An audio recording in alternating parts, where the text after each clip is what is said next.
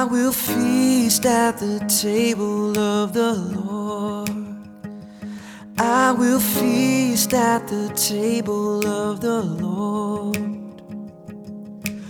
I won't hunger anymore. Welcome to The Table. You are listening to the Kingstown Communion podcast with lead pastor Michelle Matthews. The Kingstown Communion is a new United Methodist church existing to gather people into communion with Jesus Christ through courageous conversation, creative community, and collaborating for the common good. We worship at Island Creek Elementary School, 7855 Morning View Lane, every Sunday at 10 a.m. For more information about upcoming events and opportunities to serve, visit our Facebook page, facebook.com/Kingstown Communion. We're glad that you're listening along with us. If you live close by, we hope you'll join us for worship in person. And if you ever feel so inclined to help us by giving financially, you can do so on our website, kingstowncommunion.net. At the table of the Lord, there is peace at the table of the Lord. Open up the heavens, we want to see you. Open up the floodgates, a mighty river flowing from your heart, filling every part of our brain.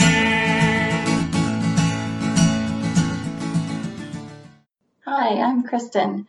I really miss seeing all of you in person, but I'm glad we can still worship together online. The first scripture for today is 1 Peter chapter 3, verses 18 through 21. Christ suffered for sins once for all, the righteous for the unrighteous, in order to bring you to God. He was put to death in the flesh, but made alive in the spirit, in which also he went and made a proclamation to the spirits in prison, who in former times did not obey when God waited patiently in the days of Noah during the building of the ark, in which a few, that is 8 persons, were saved through water. And baptism, which this prefigured, now saves you, not as a removal of dirt from the body, but as an appeal to God for a good conscience, through the resurrection of Jesus Christ, who has gone into heaven and is at the right hand of God, with angels, authorities, and powers made subject to him. Our second scripture for today is from Luke chapter 24, verses 44 through 53. Then Jesus said to them, "These are my words that I spoke to you while I was still with you, that everything written about me in the law of Moses, the prophets, and the Psalms must be fulfilled." Then he opened their minds to understand the scriptures, and he said to them, "Thus it is written, that the Messiah is to suffer and to rise from the dead on the 3rd day, and that repentance and forgiveness of sins is to be proclaimed in his name to all nations, beginning from Jerusalem. You are witnesses of these things, and see, I am sending upon you what my Father promised. So stay here in the city until you have been clothed with power from on high." Then he led them out as far as Bethany, and lifting up his hands, he blessed them. While he was blessing them, he withdrew from them and was carried up into heaven. And they worshipped him and returned to Jerusalem with great joy, and they were continually in the temple blessing God. The word of God for the people of God. Thanks be to God.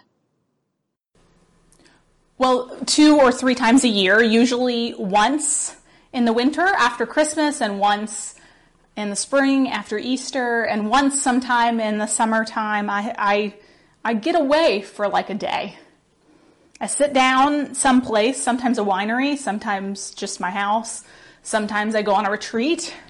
I sit down and I just hash out and I outline the upcoming sermon series for this next season.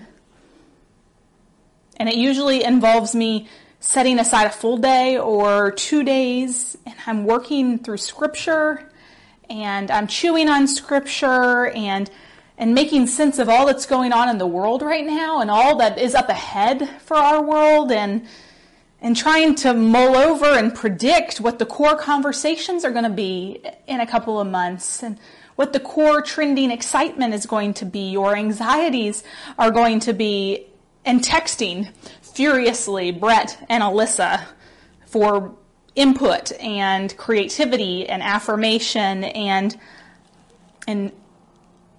this is what I do. I do this about 3 times a year. And this year, as I sat down with these texts for this season of Easter, something struck me. It was nothing, actually. Nothing struck me. In almost every story, every single text seemed to center on this common theme of emptiness. I mean, you start on Easter, and the good news of Easter, you know it. He ain't here. The tomb is empty. There's nothing there. And then every Sunday, it seemed, after that, there was this reoccurring theme of emptiness. As soon as Jesus showed up, he would disappear again. On the road to Emmaus, he talks and then he's gone. They go fishing, and all of a sudden he's gone. He feeds them, and then he's gone. And there's this sort of reoccurring theme of emptiness, nothingness. Perhaps some might even call it abandonment. And so I thought, for a moment, about doing a sermon series called Empty. We're going to talk through all the emptiness, all the nothingness. We're going to just unpack the nothing, the absence in these texts. And it seems like a pretty good idea. It seemed pretty interesting. I had some other ideas too, especially as the primaries rolled around, but it seemed like a really good idea, this sermon series called Empty, until we got to March. And then until April got here, the 993 days of April, that month that went on forever. And I realized that a series on emptiness was probably not the good news you needed to hear right now. And so I pivoted toward 1 Peter, and I sidestepped the emptiness. Until I got to this week. Until I got to Ascension Sunday. Until I got to the Ascension story and I got to the end of 1 Peter 3. The emptiness at the end of 1 Peter 3 is unavoidable. Did you hear it in what Kristen read? It says, "And baptism, it now saves you."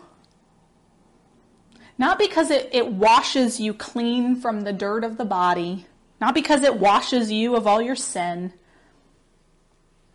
but because of the resurrection of Jesus Christ, who is now not with you, but with the Father. You are saved by the one who is no longer with you, but who sits at the right hand of God the Father. Your baptism saves you because of the empty tomb, because Jesus has ascended, because he's not here, because of the emptiness. And the emptiness at the end of 1 Peter 3 is unavoidable, and the emptiness in the Ascension story is unavoidable, and maybe the emptiness is unavoidable for you too. Maybe that feels quite familiar to you. Maybe you try to pray, and when you do, it just feels empty, like nothing is happening. Maybe you keep trying to read scripture because people who look and talk like me have told you it's important, something you should do, but every time you open this book and you try to read it, you're met with this kind of nothingness, this emptiness. I don't even know what to do with this. maybe joining us in worship right now just leaves you feeling empty. Everybody else seems to be getting something out of this. It's just not rich for you. You don't seem to get much. It's empty. Or maybe gathering here in this format is this stark reminder of the emptiness of your life. Perhaps maybe it's just the pandemic distance of it all, or perhaps it's because someone who had such an impact on your life and connection and faith you haven't seen in a while or is gone now. And for whatever reason, in this space and this liturgy full of people and words, but not embraced at this moment, just leaves you feeling kind of empty. Maybe that's your primary experience of God right now. Not something, but nothing, the emptiness. If so, that's at least partially Jesus' fault. Jesus insists on creating space, on creating this void. Jesus insists on the emptiness. Today at the end of 1 Peter 3 and in the story of the Ascension 2, here's the main story. This is what it's about. He left them. This is not John's gospel, where John said those famous words we like to hear, I will never leave you orphaned, I will never forsake you. This is not Matthew's gospel, where it all wraps up with Matthew saying, don't worry, I'll be with you to the end of the age, to the end of the earth, I promise you. The Ascension today is in Luke's gospel, and in Luke's story, it's like he took a highlighter and highlighted it in bright yellow. Luke reminds us of this void, this emptiness that Jesus leaves us with. Luke says it plainly. He left them. The author of 1 Peter says it plainly. He is gone. And so this text makes me wonder. I wonder if it makes you wonder. Why the Ascension, then? Why do we believe this story? Why do we need this story? Why do we need it? Why is this a crucial part of our faith, accounted for in the creeds of our faith, that he ascended into heaven and he left us? It seems to me this story is more problematic than it is good for us. I would rather have Jesus bodily present, wouldn't you? The disciples would have rather had Jesus bodily present. Those early Christians in that 1 Peter talks about, feeling like strangers in a strange land in Asia Minor about 80 years after the resurrection, would have rather had Jesus bodily present. I'd rather have Jesus here. Wouldn't that be great to prove something like the resurrection? Or, to be with us? And give us some kind of a guidance right now in the midst of a pandemic. Wouldn't that be great? Even if he was just, up in some Vatican somewhere, sitting and doling out information for us right now, it would be so much better to have Jesus bodily present.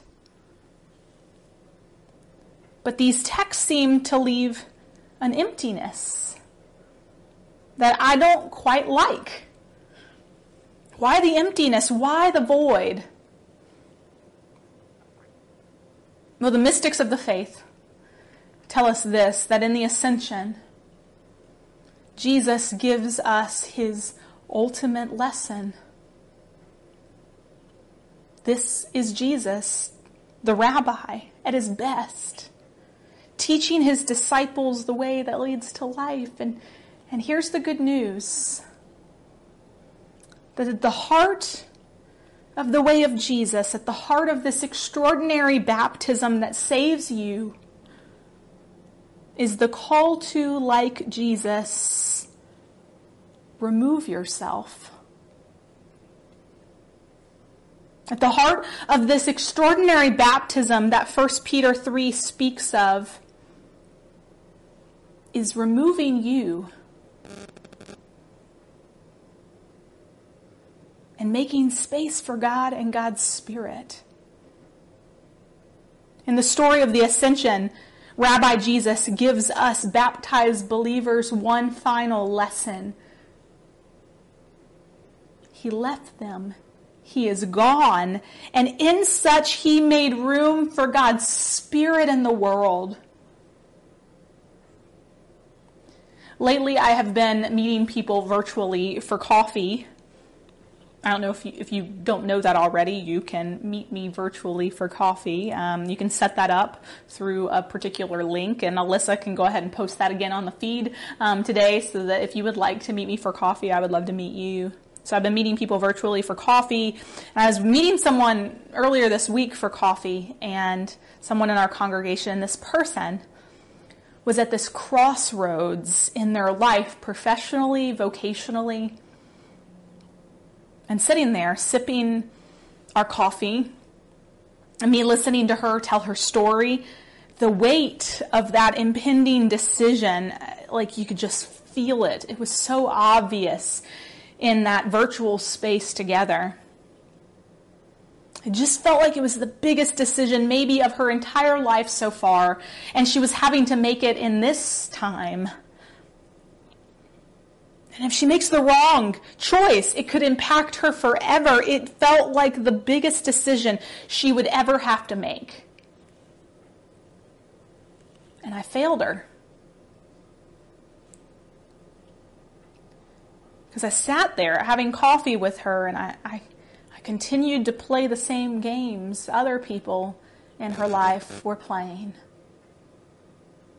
I said, well, I don't know. Tell me what you want to do. What do you want to do?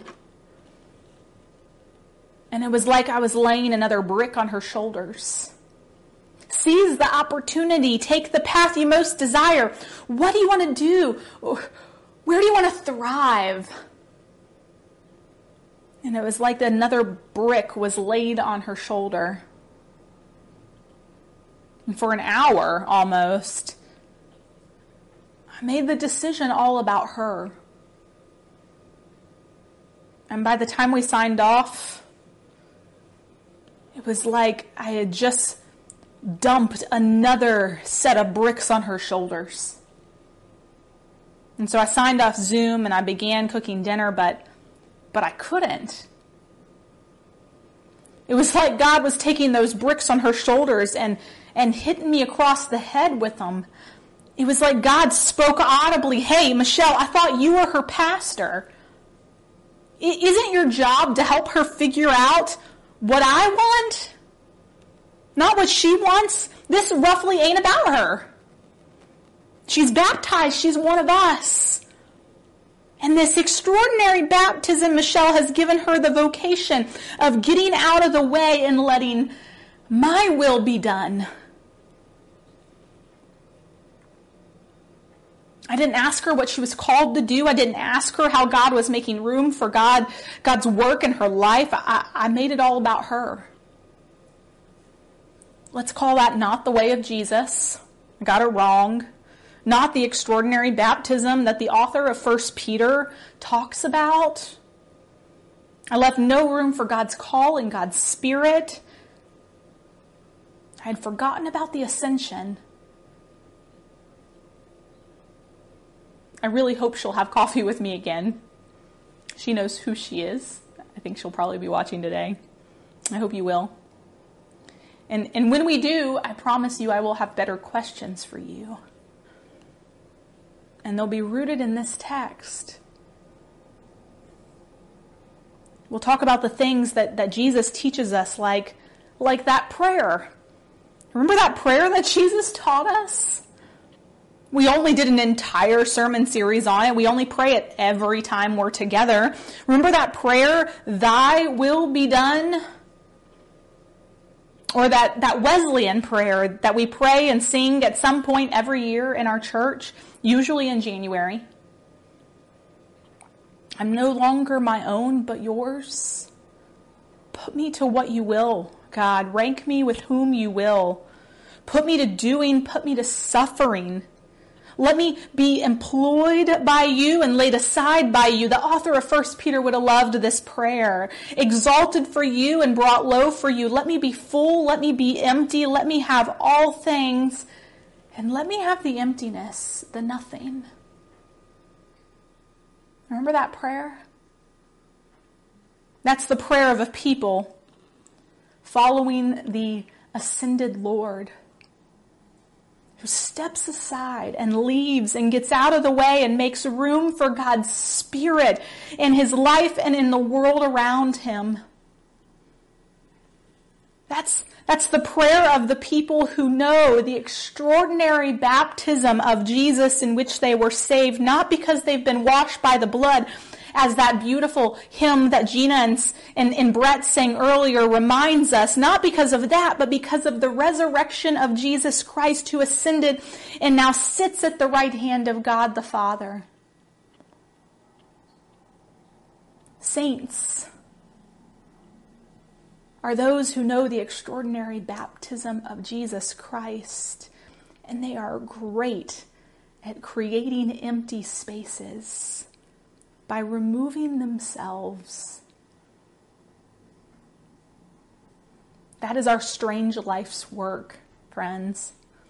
To step out of the way, to put our will aside, to our ego aside, our desires aside, and to decidedly follow Jesus in not making our life about us, but leaving space for God's Spirit to move in our midst. And recently in the life of our church, we've had 3 new little ones born. Mira and Henry and Marjorie.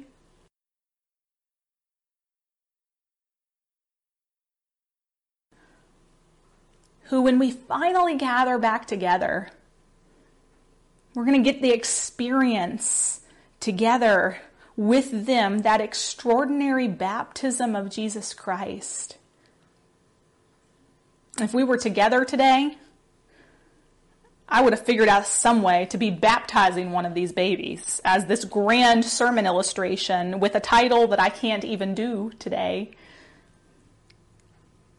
But saints, these 3 new ones, Mira and Henry and Marjorie, they are depending on you. You know that, right? They're depending on you to show them this strange life's work that we all have. They're not going to get this anywhere else. They're not going to get this anywhere else. You know that, right? Wherever else they go, people are going to be telling them it's all about them, and it's up to them alone and to make their lives whatever they want it to be. And she's gifted and he's smart and they can do anything they set their minds to. But that's not the way of Jesus. These new little saints are depending on you to show them that way. To teach them what it looks like to step out of the way, to put our will aside, our egos aside, and make space for God's will and God's Spirit in our lives. They're counting on you to teach them that extraordinary baptism. And I don't know what you have brought here today to this virtual space that is so full of you there's no room for God, that needs to be emptied today. But I know that it can happen. As you ponder this extraordinary baptism and you affirm your faith today, it's a chance to empty yourself. Maybe your entire life has been about you. You know you can start in a new direction today. Maybe it's just one relationship in your life that's completely wrapped up in you and your wants and your desires. You can let go of that today Maybe it's this pandemic. Maybe it's this weird space we currently find ourselves in. Maybe you've been completely wrapped up in how this is affecting you and your wants and your desires. You can lay that aside today. I invite you to follow Jesus in the Ascension today, in stepping aside and getting out of the way, and making room for God's Spirit in your life and in the world. Next Sunday is Pentecost, and God's Spirit is rushing in whether we're ready for it or not. Show Mira, show Henry, show Marjorie how to do it, how to lay yourself aside until kingdom comes. I offer this to you in the name of the Father, in the name of the Son, in the name of the Holy Spirit. Amen. Amen. I invite you to pray with me today. And as a new way of praying, I invite you to reflect on this story, on this blessed day where the clouds parted and Jesus takes his place at home. I invite you to reflect on the emptiness and the nothingness and how God is calling you in that. Use this space to offer your prayers now. Brothers and sisters, take in this light, the truth. Once pierced and spilled, now whole, living within us. What we thought was taken was given. What we thought was dead lives. What we thought fell apart is whole. What we thought was his is ours. Dear ones, can't you feel him in you? His compassion-inspiring love to rise up out of your chest as if you could just reach up and embrace him in your arms. He bursts love, breathes love, swells and compels love. My family, he is love and dwells in those who love his name. Do we not profess to sojourn alongside of truth when thoughts become corrupted and lies take root? Will we invite his revelation in us? Are we not the subjects of freedom? When our questions, our judgments, our theories, our pride imprison our minds and grieve our hearts, will we rise to him? Will we turn to him sincerely and let his love be the banner over our hearts and his wholeness a white flag over the battle of our minds? So bask in the glow as the sun surrounds us, enlivens, energizes, and gathers us, grafts us into one figure, one body, his church on the move towards the endless age of Christ. Let his words of mercy be at home in our hearts, where freedom is accepted and fear is no more.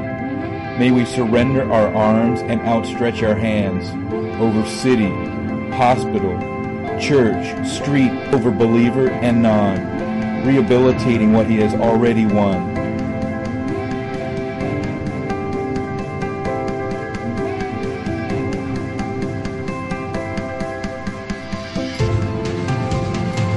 May we be people who call all to know the absolution of all for the uplifting of all. Because we worship the one, the eternal God is the hope we rise with, the light we thrive beneath, the imagination that has no end.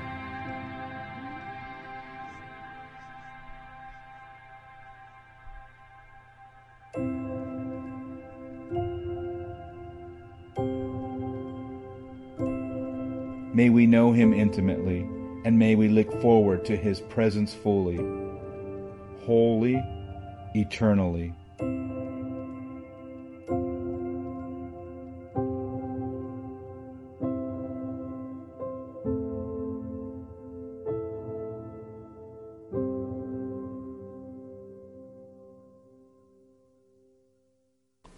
With that beautiful prayer in mind, would you join me in that prayer that Jesus taught us to pray? Our Father who art in heaven, hallowed be thy name. Thy kingdom come, thy will be done, on earth as it is in heaven. Give us this day our daily bread, and forgive us our trespasses, as we forgive those who trespass against us. And lead us not into temptation, but deliver us from evil. For thine is the kingdom and the power and the glory forever. Amen. Amen.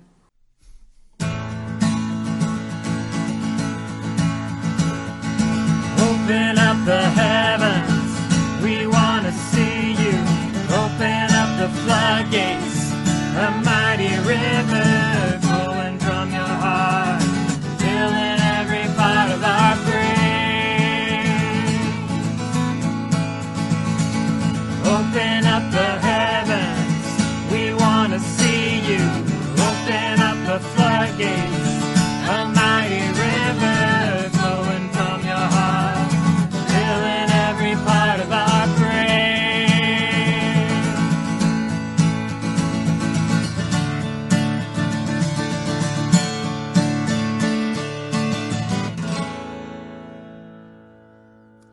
Go in peace, everybody. We'll see you again next week. Stay safe out there. God bless.